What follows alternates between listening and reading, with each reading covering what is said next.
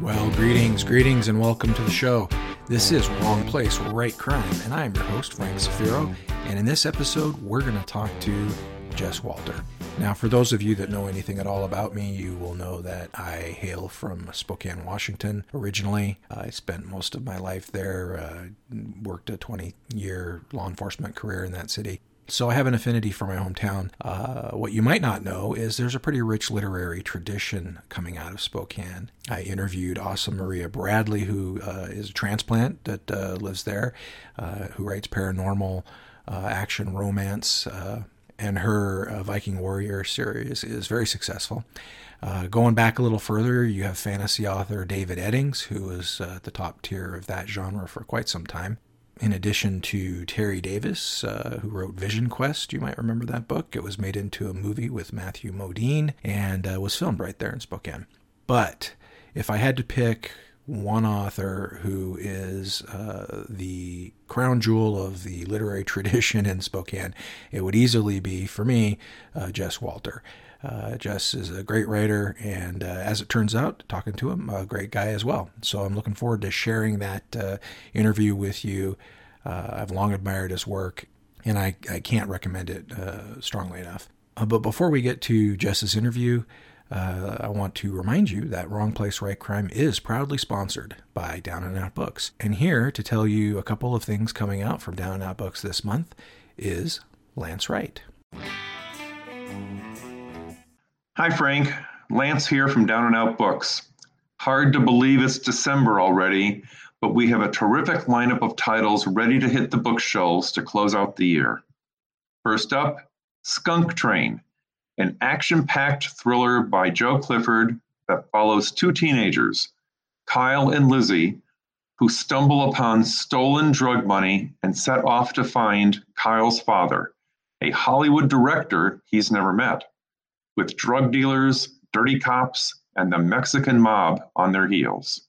Next up, Welcome to the World of Cockney Rhyming Slang, the theme of Trouble and Strife, an anthology edited by Simon Wood and featuring stories by Steve Brewer, Robert Dugoni, Katrina McPherson, and more. Also coming out this month is a very special cross-genre novel by Lawrence Kelter, titled Encrypting Maya, the story of two exceptional kids who set out to change the world, and a world that fought back every step of the way. Check out Down and Out Books for more information about these titles and others being published this month. Thanks for allowing me to share some of our books published in 2019, Frank. And looking forward, we are so excited about what's coming out in 2020. Thanks, Lance.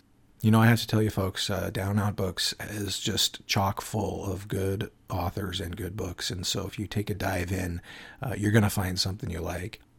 Let's move on to our conversation with Jess. Now, if you're not familiar with Jess Walter, he started professional life as a journalist. He was a reporter for the Spokesman Review, and he did some stellar reporting on the Ruby Ridge incident involving Randy Weaver in North Idaho, but Spokane had a role to play in that as well. He wrote a book called Every Knee Shall Bow, which was a coverage of that event. And one of the things that was great about it was how absolutely objective his writing was. He didn't take the side of law enforcement, nor did he disparage them. He didn't take the side of Randy Weaver, nor did he disparage him. And you don't get that much from nonfiction reporting these days. It doesn't seem like to me. Everybody's partisan. And so it was a really well done book. And then he moved on to crime fiction with Over Tumbled Graves. And from there, his writing has gone an interesting direction, and he and I talked about that a bit. So rather than listen to me talk about Jess Walter, why don't we hear what he has to say about it? Well, hey, Jess, welcome to the show. Yeah, thank you, Frank. Great to be here. So I think this is one of the few times on the show here that I have had another Spokane author on. I think talked to Brian Thornton, who's over in Seattle now. He's a Spokane boy. I'm not sure if you know him. I know the name. It's funny, I think, because writers work in solitude, people expect that we're all down at the Writers Union together or something. But well, now you started your career in Spokane as a journalist, right? yeah, I writing novels was always kind of my dream. But like most people, you can't just get out and go to work at the novel factory. So. For me, it was a way to sort of get my chops as a writer. I worked for my high school and college newspapers, and I loved them both. I mean, I'm a child of the 70s and all the President's Men, and so really saw journalism as a calling. And my first book, in fact, came out of my reporting, my coverage of Ruby Ridge, the shootout in North Idaho. But that whole time I was also on the side writing short stories and sending them out to get rejected at magazines, and writing novels that still are in my garage, and trying to hone my craft as a fiction writer. Well, that first book, that nonfiction book, Every Knee Shall Bow, that talks about the Ruby Ridge incident. You were also on a American Experience or somebody like that. PBS did a special on that, did a documentary, and you were one of the commentators for that. Yeah, that just aired recently. I think it's maybe the fourth documentary on Ruby Ridge I've been a part of. So, but I thought that was the best one. They had some amazing footage I hadn't seen before, and I approached that. It's interesting because we're at a time now in American history where people sort of expect journalists to come with some angle. Either you're at MSNBC or you're Fox, and the trust of a sort of objective observer in the media, I think, has really fallen away. And I have really strong opinions myself, but when I worked as a journalist, I really would strive to just give people the story and let them sort of understand. Not because I had felt like, fairness to both sides. Sometimes there's a criminal and sometimes there's a cop. And it's not like the fairness is less important to me than the sort of natural idea that that two things can be true at one time, and that was really the way I approached the Ruby Ridge story. But yeah, it was the American Experience documentary on PBS is a great way to sort of catch up on.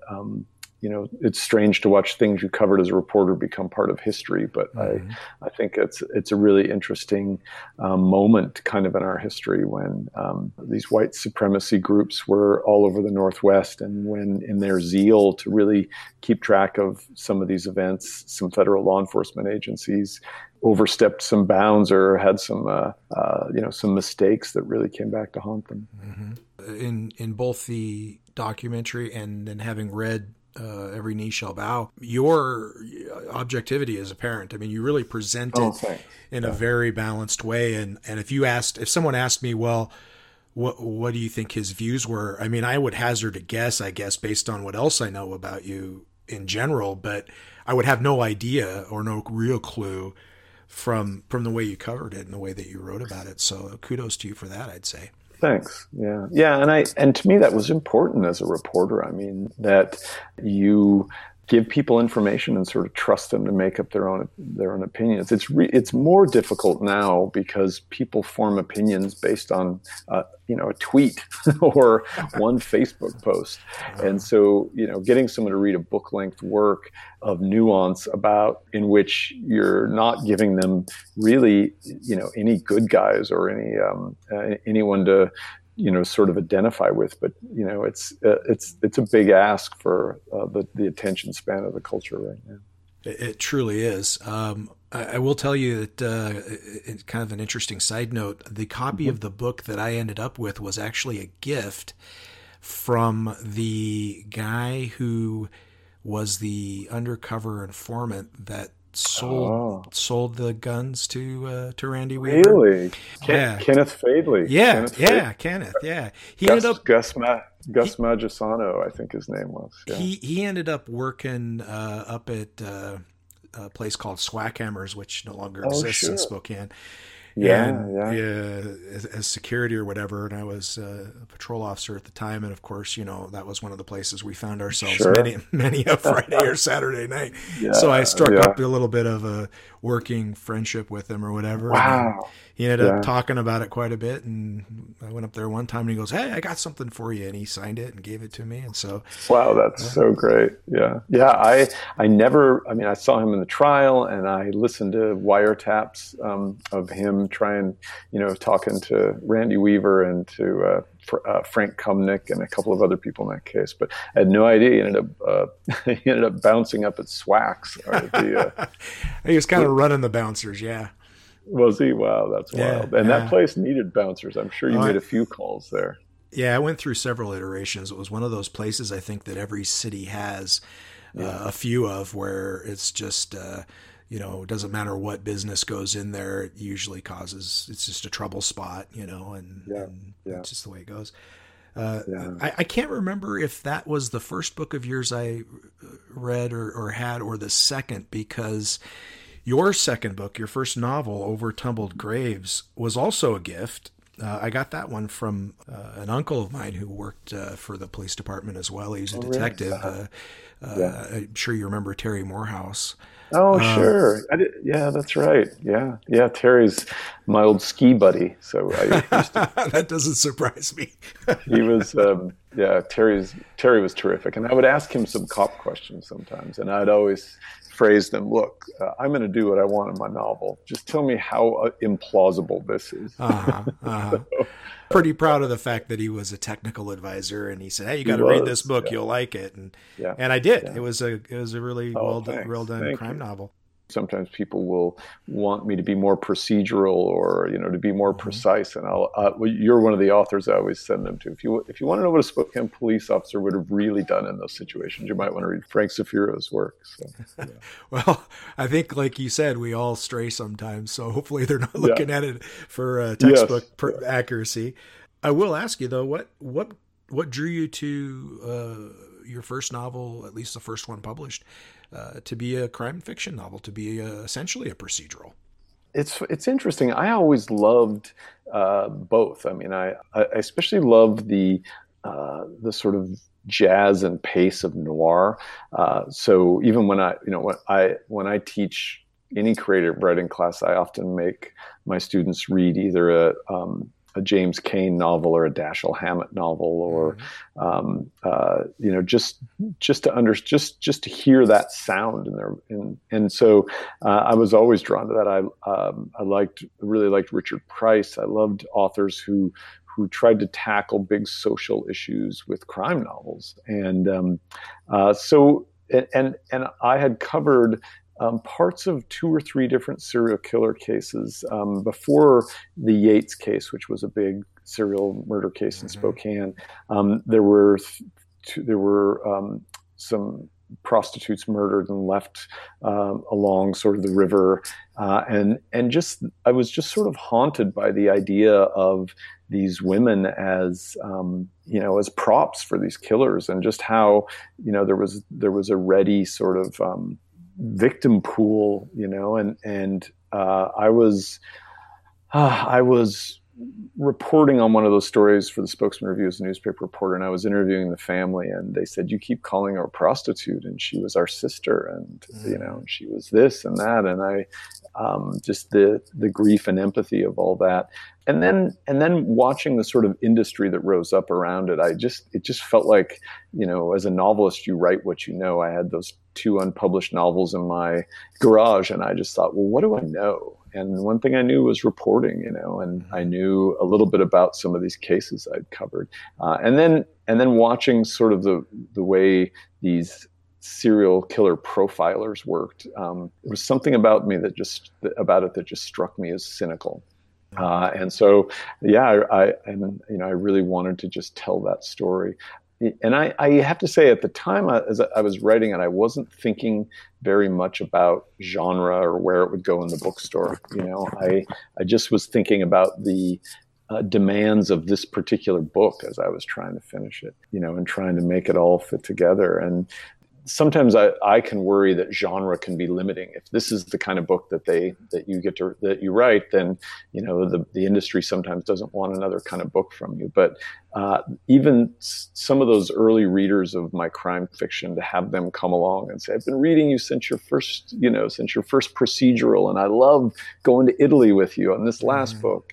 It's there's just no more loyal, voracious reader than someone who gobbles up crime novels, and so that was a great surprise. I didn't realize that the best readers existed there. Well, and I think while people are certainly loyal to their genre, when they find a writer that they like, they'll take a chance on them. I mean, I would draw a parallel to my favorite musical artist since I was about 10, and that's Bruce Springsteen.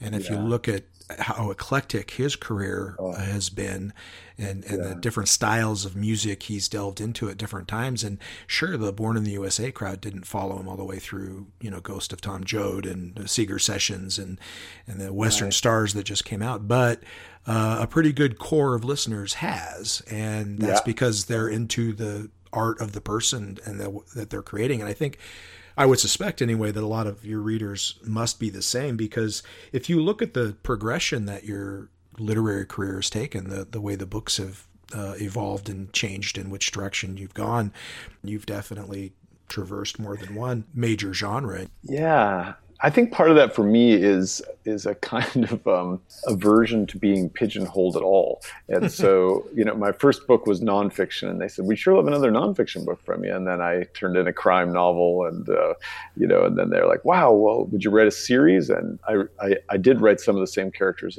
in small ways into the later novels. Mm-hmm. But in my next novel, I have a novel coming out next year called The Cold Millions, which might be my crimiest book yet. So really. Yeah, I just always figure the story tells you what it wants to be, and it's sort of served me well. I was writing everything all the time. I couldn't help it when the publishing world chose to publish something or not. So, but yeah, it's tricky stuff. Yeah, when writers ask me, I say, "Well, do you want to know what's best for your career and your bank book, or do you want to know what you should do as a writer and an artist?" And someone like Bruce is a great example, because I think I just bought on vinyl the Wild, the Innocent, and the E Street Shuffle, and just hearing the horns on that, and the youth of that youthfulness of that album, and then hearing the sort of wistfulness of older Bruce, the aging. I think you have to allow yourself to grow and change as a writer, and that's all I've tried to do, is just write the next book I want to read. You went from Over Tumbled Graves to what I think some people might have been forgiven if they mistook for Over Tumbled Graves 2. I mean, Land of the Blind kind of starts out to seem like it's going to be another murder mystery or whatever, and it's really something very different. The main character, Carolyn Hambury, she kind of is more in a support role, and you examine something very different in that book than you did in the first. Yeah, it's like I said, I love the collisions of genre, and sometimes I think in a way that that really works, and then other times in ways that so this is sort of it's a bit of a coming of age novel, wrapped around this central mystery that this police detective has to look at, but that isn't really the question at hand. And I just always thought, what if I thought the setup would be kind of interesting, and it was a way to kind of revisit these characters and to sort of teach myself how to write a different kind of novel too. I don't have any training beyond being a voracious reader, and so I didn't know that I knew how to write a coming of age novel, and so to sort of frame it within the framework of the first novel and a procedural felt like sort of a way to get into the story. So sometimes my desire to collide genres. I think of like a restaurant owner saying, my two favorite things are barbecue and vegan. And sometimes sometimes it's a great restaurant, and sometimes the people who love barbecue don't really want vegan, and the people who love vegan don't really want barbecue. So that's always the danger when I write a feminist Western, or that readers aren't clamoring for those two recipes to go together. Mm-hmm. But with Land of the Blind, it was it's funny. So my ninth novel will come out next, or my ninth book will come out next year, and you probably get this. I mean, you're really prolific, and to have different people have different favorites is really kind of wonderful. And so I love when people come up and say, the book I love is Land of the Blind, because I think it feels like it got the least attention of my books. Mm-hmm. And so I always love it when someone appreciates the things that I liked. It's probably my favorite, although I can't include Beautiful Ruins in with any of the other ones because it's just so much its own thing. Oh, thanks. Yeah. So that one kind of gets its own category, I suppose. Yeah, but you must get that too from people where they come up and say, that they love this one or they love that one, and the surprise of it, I just think, is so great. It's what the biggest thing that I enjoy is when they talk to you about a character that you've created in a story you've told as if it's a real person and something that really happened. With that level of passion, and whether they love the character or hate the character, if they're having that emotional reaction to it, it feels like you did your job. You moved them. It really does, and you created that empathy, which mm-hmm. is the thing about all readers, is that they're mm-hmm. going in, they're living inside other lives for a while. Yeah, that's pretty great. And I love that readers can be as deluded as we are. We're the only people who are supposed to walk around talking to our characters as if they're real. It does help you not worry quite so much about your sanity when other people take part in your particular brand of insanity. If only they could cover half the therapist bill. Well, you wrote Citizen Vince, which was also a little bit of a hybrid type of novel, mixture of genres like you talked about. And then crime, I think, was one of them. And then The Zero, which was a kind of a departure from the others, or at least you went further down a road that the previous two or so had kind of started you on, because that was one that was a little more esoteric, a little bit more difficult to get your hooks into as a reader. I think a couple people that that have read it which one did you like? And I don't know if I really like that one as much as the other ones, because they didn't quite get it, because it's a tough book. It's probably of all the books I've read of yours, it's probably the most difficult one to digest. And what was going on with you when you wrote that one? Oh, that's such an interesting question. So I was writing Citizen Vince, and I had a New York cop in there. I had covered a story in Spokane about a guy in the witness protection program from New York or New Jersey, actually, who ends up in Spokane. And I had always thought it would be an interesting take for a novel, and it became a very different novel than the story I had covered. But there was this New York cop character that I sort of wanted to write, and my publisher at the time was publishing the memoir of Bernard Kerik, the police commissioner in New York, and wanted to know if I would help him rewrite his book. And at the time I was doing some ghostwriting and some fancy editing to help pay the bills. And so I remember going into his office, the very first day meeting him in New York, and the very first words out of his mouth were, "Some fucking mutt just climbed to the top of the GW Bridge." And I was like, "Yeah, I want to hear how these guys talk." And they do have their own particular style of talking on the East Coast, don't they? Oh my God! I mean, if you were just listening, it would take a half an hour to realize you're not watching The Sopranos. It would. And the way they call each other, boss. Hey, boss. BUOSS. Hey, boss. Yeah, we brought the truck. Everything's a truck too. Every SUV is a truck. Hey, boss, we got the truck. So anyway, that unbeknownst to me, Kerik was a little bit of a shady personality, and even in my work with him, it was sort of an uncomfortable, strange thing to find myself in the Bernard Kerik, Rudy Giuliani circle of things. But I helped do the book, and at the very end of it, right when he'd turned his book in, and I had helped him with the writing, the terrorist attacks of 9/11 happened, and the book had to be rewritten. So I flew into New York 5 days after the attacks, which is sort of when the novel starts. And it was a combination of sort of disorientation and then watching what was made of the attacks, watching the way it was put into this sort of big American system and came out the other end as, if you don't drink Budweiser, the terrorists have won, or some insanity. It felt like this moment of total cultural insanity in which we conflated the idea of victim and hero, and a whole lot of things were made of it that I didn't know how to handle or how to write about in anything except a sort of Kafkaesque fictional style. I had gotten to know a couple of cops really well, who were in the police commissioner's detail, and a couple of them, when I first got to New York, I did not work on the book. I went to Ground Zero with a couple of cops, and we handed out granola bars and water to rescue workers, and we walked around the site. And at the time I arrived, there was still the idea that there might be survivors in the rubble. And wow. And one of the police officers that I spent those days with had nearly lost his life, and he just kept taking me to the same place and telling me the story over and over about, being blown underneath this car and, the building just collapsing around him. And yet that combination of his intense, grief and survivor's guilt about having survived when so many firefighters and police officers lost their lives, and then this cultural hash that came out of it, and then watching some of these, some of the cops that I was working with take full advantage of it.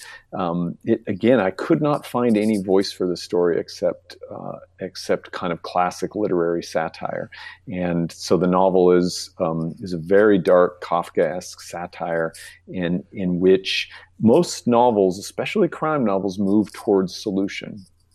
And I wanted a novel that moved toward dissolution, toward the kind of collapse of understanding and meaning and reason. It's a lot to ask for readers, and it is, when we talked about those readers for whom a certain work is their favorite, there's always a sort of raccoon-eyed grad student who's been studying the book and its many layers of symbolism and its literary allusions to every satirical work in history, and it's and that comes up to me. It's like, oh my God, The Zero is my favorite book, and so that. But it is, when people tell me their book club is thinking of reading, I say, please, you should pick a different one. Unless you're a postdoctoral student, it can be a tough read. But I also think the humor that undercuts all my novels is in that as well. I mean, I think the only way to look at an absurd world is with through absurdity. Through the glass of humor. Yeah. We'll get back to our discussion with Jess in just a moment, but this is the time in the show where I turn things over to a couple of experts. And by experts, I mean people who have a pretty good handle on what's a good book and what you might want to check out. This might be bookstore owners or people who work in bookstores or other authors or super readers. And in this installment, we're going to hear from former guests Lou Berney and former guest John Shepherd.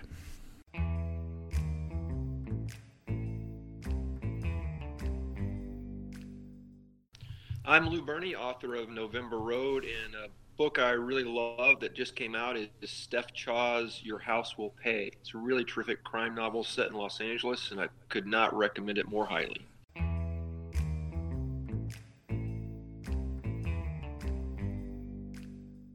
Hi, this is John Shepherd, and I'd like to recommend Lou Berney's November Road, a fantastic, incredible novel, which takes place right after the Kennedy assassination. A great read.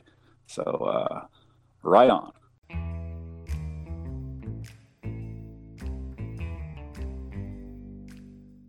Good recommendations, guys. Thank you. Let's get back now to our discussion with Jess Walter. one of your other books that we haven't talked about yet, The Financial Lives of Poets. Yeah. That, I mean, I got to ask you, so did you get drunk with Jonathan Tropper and make a bet who could write the funniest book or something? I mean, is that how how this one came about? It's, I didn't, I had not even read Jonathan Tropper until afterwards, but, you see the parallels though, right? Yeah. The process of writing Zero sort of gutted me, honestly. It was, and part of it, I think was reliving, I couldn't get the smell of those fallen buildings and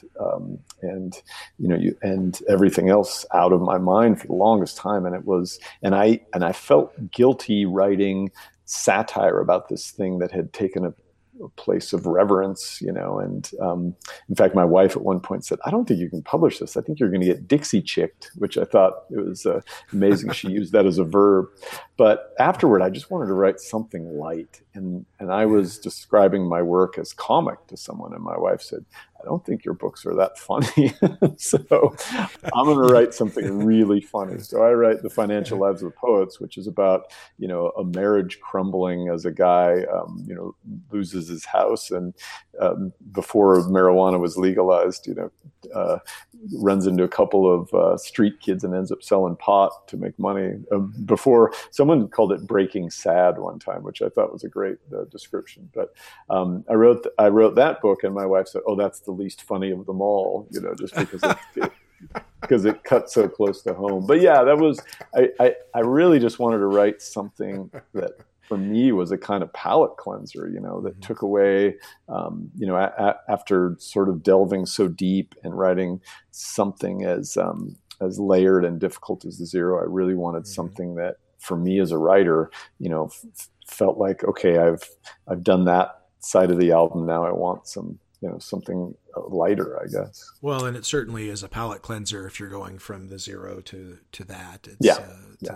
It's honestly, it's difficult to believe the same person wrote both books. They're so different. So, I think that's the cool thing about your progression of your novels is that it has changed, or they have been so different from each other, and yet there's a few common threads throughout the entirety. I find that to be the best compliment when people say it's hard to believe, these books came from the same writer, because I don't like to read the same thing back to back. So I tend to work that way too. And I also probably published 120 short stories, and I get to just spread my wings in those and do different things all the time. It's nice because with a novel, you're living with that for however long, it takes you. And then you're living with it again in revisions, and then again in revisions, and then again in revisions.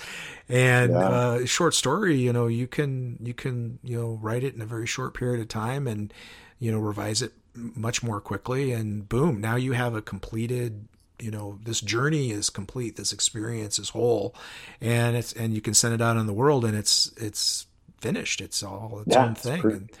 Pretty instantaneous. I always equate it to like writing a novel is moving in with someone, and you're going to live with them for 3 years, and writing a short story is dating, It's that's a great analogy. We may go out a second time, but if not, we'll always have dinner with you. Yeah, yeah, exactly. We'll always have swack hammers. Yeah, exactly. Well, your most recent book, prior to the one you've got coming out here, was Beautiful Ruins, and that was a pretty big hit for you. I mean, maybe I'm wrong, but from the outside looking in, that's your Born in the USA in terms of widespread appeal. Is that a fair statement? Yeah, I think so. On the inside, it felt much more like steps.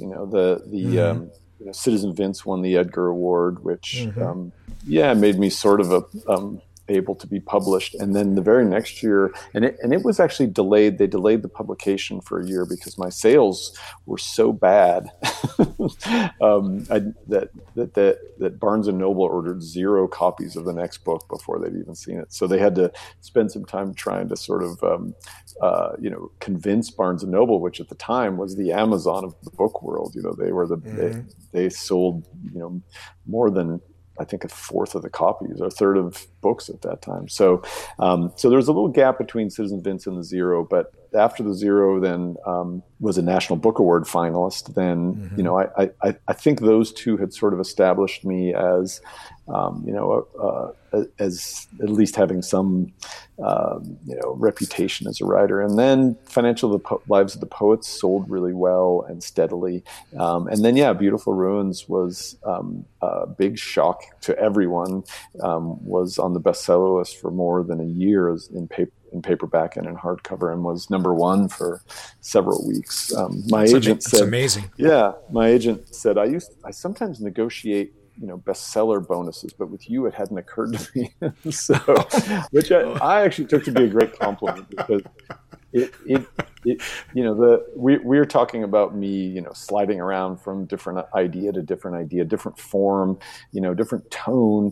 But it's hard for readers to put their finger on. You know, they don't know where to find you and what to expect. So, you know, when I should have been maybe building a readership, you know, so to have Beautiful Ruins do as well as it did, it felt like I won a beauty contest I hadn't entered, honestly.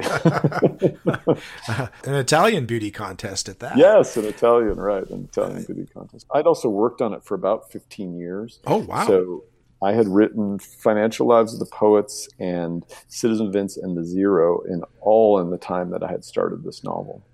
I had started it and set it aside and finished a draft. I finished one draft in 2007, so I finished one draft right after the Zero came out, but I didn't like it. I just set it aside and thought I need to write something else, and I'll get this novel eventually. And so I also think that book benefits from the amount of life that has gone into it. You know, when I started the novel, my mother was still alive and she passed away. I had one child, and by the time I finished it, I had 3, and my oldest had gone off to college. And, you know, that thing we talked about, empathy in books, I also think they're about time. I also think they're very much temporal. And the time and the amount of life that I'd lived between the starting of the novel in 96, 97, and the finish of it, you know, in 2012 when it came out, was I think that shows up in the scope of the story. Did you spend some time in Italy for research purposes? I always get embarrassed because people assume you must have lived in Italy for a year, and I spent a total of about 5 days in the Cinque Terre. Which one? Well, my wife and I, we went to Italy for the first time in 1997. My wife's Italian, second generation, or her grandparents emigrated, so her mother is an Italian citizen still. And so we were visiting family all over, up and down the boot. She has relatives in Rome and in Torino, and up in these small villages near the Adriatic or in Ancona. And we were just trying to get away from family, and we took the train to the Cinque Terre, and we got off. It was pouring rain. It was February. We got off in the first city to the south, to the north, Monterosso al Mare.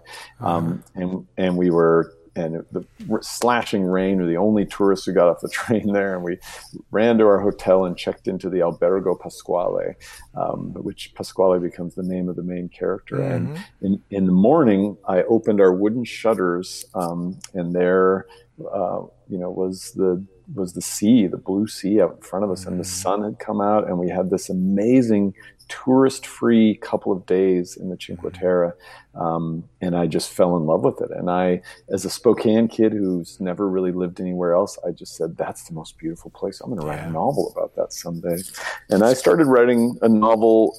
My mom had just, when we got back, my mom was diagnosed with stomach cancer, and I began writing a novel about a place in which it was going to be a sort of magical realism novel like Gabriel Garcia Marquez, about a place where cancer couldn't kill you. And that's what the original, the original impetus was. That quickly fell away, and I just had this woman arriving in Italy and in the Cinque Terre, and then I invented my own village just because that seemed like a freer way to write about it, so I wouldn't have people questioning my details. And then I went back in about 2008 and and revisited it and really tried to ground it and, and really rethought the novel. But I had on and off 50, 70, 100, 120, 170, and then I'd tear it up and start over, and I'd have 30 pages I liked, and then 50, and all these other stories started weaving their way in, and the structure of the novel became almost like this elaborate puzzle I kept putting together with myself and tearing apart. And I had different versions where, different people died at different times. At one point, I put myself in the novel as a kind of metafictional character selling a script for the Zero for my own novel. And then I tore that out and threw that away. So there were just so many rewrites of me trying to get the story right. But by the end, when you spend 15 years with characters, that thing we talked about, they became so real to me that when I finished the novel, I missed them. I kind of cried, and I thought, I'm not going to get to spend any more time with those people.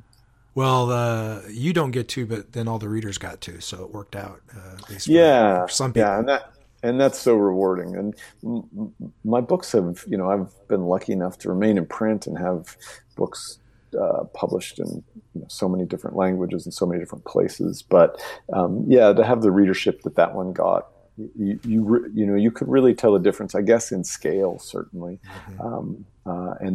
And just to have that many readers come to a book and have it, published in 30 countries or something is really, it really humbles you. We went over to Italy right after I retired in 2013 with my parents, and did you? Yeah. Spent a couple of days in the Cinque Terre. We were at the other end, though. We were in Rio Maggiore, the smallest of the five. And when you talk about that view out into the sea, it's absolutely gorgeous. And I haven't gone back and reread Beautiful Ruins since then. Probably have a different view in my head when I do, because I've seen it myself, So I do get a lot of, if I could make every reader, go to the coast of Italy and read the book, it would sell even more copies. People are always just saying, like, I read it. I read it in the Italian Riviera, and it's unbelievable. And writers have been drawn to that area, Byron and Shelley, and forever. Frankenstein was written on that coast, and so I think it does something about that place really sparks writers, which is why one of the characters I created was a writer. But it is amazing how welcoming, once, the Italians are when they, when you connect with anyone in the village you're from. The first word that I had to learn in Italy was basta, enough. Just kept filling my plate and my glass, basta. Yeah. The people there are just as important as the setting, I think, when it comes to creating the overall sense of the place.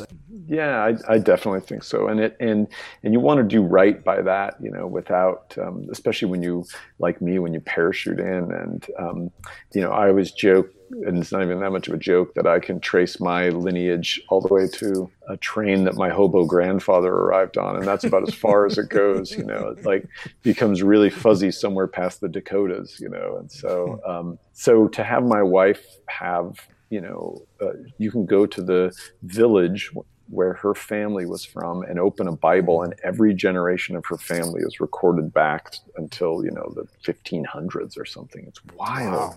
And one of those, those villages that look like they're the top of a mountain until you get close and you realize that's the castle, that's the walls of the village. And so that was amazing to see, and to see that connection to a place and to, to your roots. And, I just have never had that, growing up as I did. So. Well, you're still located there in Spokane. You haven't gone Hollywood or anything like that. Oh, I go Hollywood every day. I walk around as I tell my wife I'm in the most boring episode of Entourage ever. That it's all just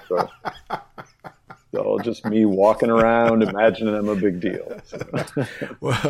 I live in the West Central. I've never lived more than a mile or so from the river. I've never lived on the South Hill. For those who don't know Spokane, that's kind of where the little bit of money here congregates. And I've always kind of loved living along the river. and it's a great home base. It's, great supportive readers and, people. And so I get to travel from here. I do have to go to Hollywood sometimes to get paid to write screenplays they have no intention of making. But for the most part, I just do my writing in this little office above my garage where I'm working right now. All kidding aside, do you feel like there's got to be some element of celebrity for you there in Spokane, being as well known as you are in the literary world, and you're still home based right there? Yeah, there's some. I mean, there's famous, and then there's writer famous, and that's so true. And writer famous means every once in a while someone will look at your credit card and say, "Oh, that Jess Walter?" And I'll say, "Yeah." And they'll say, "Oh," and they'll give you your credit card back, and that's pretty much. And they only want your autograph because you owe them money. Yeah, yeah, right. Yeah, here you go, $72.50. But you got to have pretty good turnouts at the bookstores and such, though. Yeah, no, and again, and people are so nice, and sometimes like I in fact, Terry Morehouse and I used to meet at the Rocket coffee shop, which is now called Boots down on Main, and we would meet there, and and I was there one day, and a woman came up with some books to have me sign, and I said, "Oh, how did you find me?" And she said, "They told me at the Chamber of Commerce that you have coffee here."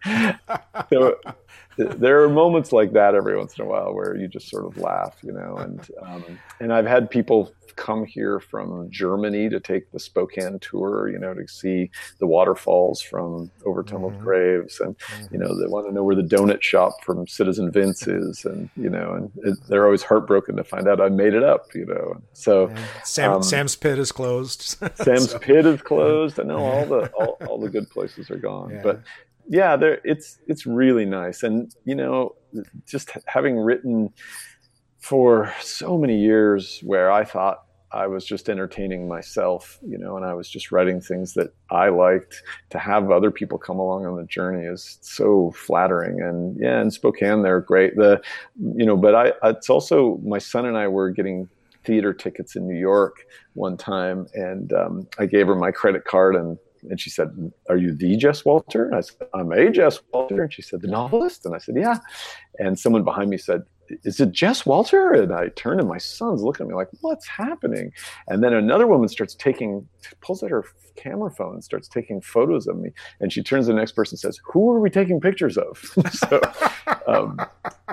two people have heard of you, and the third person starts taking your picture, which is a sort of definition of fame in the year 2019. But I was so glad my son got to see that happen, because to see that his doofus dad, that someone recognizes your name, and got to be a rock star. Yeah, but the great thing about being a writer is that if someone recognizes your name, it's because they have gone to the hard work of reading a book.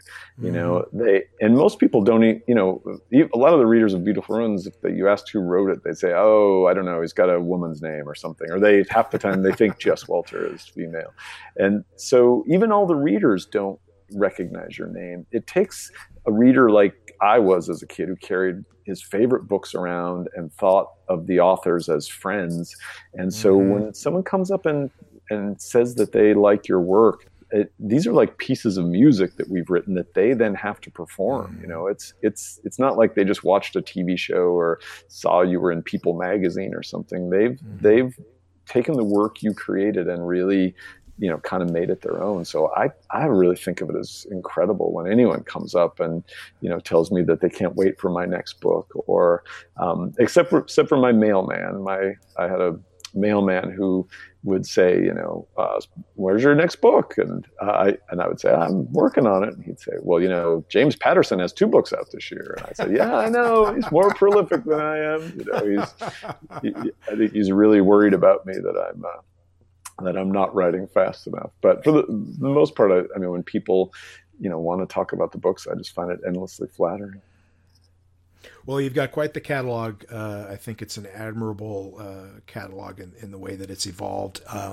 I take a little bit of hometown pride in the fact that you're from Spokane, and I really want to say thanks for coming on the show. Thank you, Frank, and I'll keep sending people who want more procedural in their procedurals your way, if you don't mind. So. I don't mind one bit. That's great. Well, there you are, folks. That's my conversation with Jess Walter. Fascinating guy, very nice guy, as you could tell, and I love his work. It's very wide-ranging and different, and that's kind of exciting to find a writer that you enjoy his or her style of writing, and then to go on a journey that isn't the same book over and over again necessarily. Some people can write a series that's essentially the same character doing very similar things over and over again for a long time and be very successful at keeping your interest in doing so. I can think of a few examples. Michael Connelly would be one. But it's another thing entirely to go on a journey with an author where he or she takes you maybe to places you wouldn't have gone. I mean, maybe some people who like crime fiction and enjoyed Over Tumbled Graves or Land of the Blind might not be willing to try Beautiful Ruins if they hadn't have followed Jess on that journey to that book. I really enjoyed that conversation. I hope you did as well. On our next episode of Wrong Place, Right Crime, we're going to talk to Charles Salzberg, a very cool guy who I got to meet again at BoucherCon this last year in November. And he has some interesting approaches to a couple of his different series that he's written. We had a nice conversation, and I'm looking forward to sharing it with you. Quick Zafiro update for you. No new books this month, so taking a deep breath because January is going to be a little bit crazy. January's going to be pretty big. I'd like to thank Jess for coming on the show, making the time, and we ended up talking longer than expected, and it was great. Thanks to Lou Burney and John Shepard for their book recommendations, Down Out Books for sponsoring the show, and as always, to you, the listener, thanks for tuning in. You can share, like, and do all that kind of stuff. Subscribe. It would be very helpful. But regardless, thanks for listening. Charles Salzberg, next episode.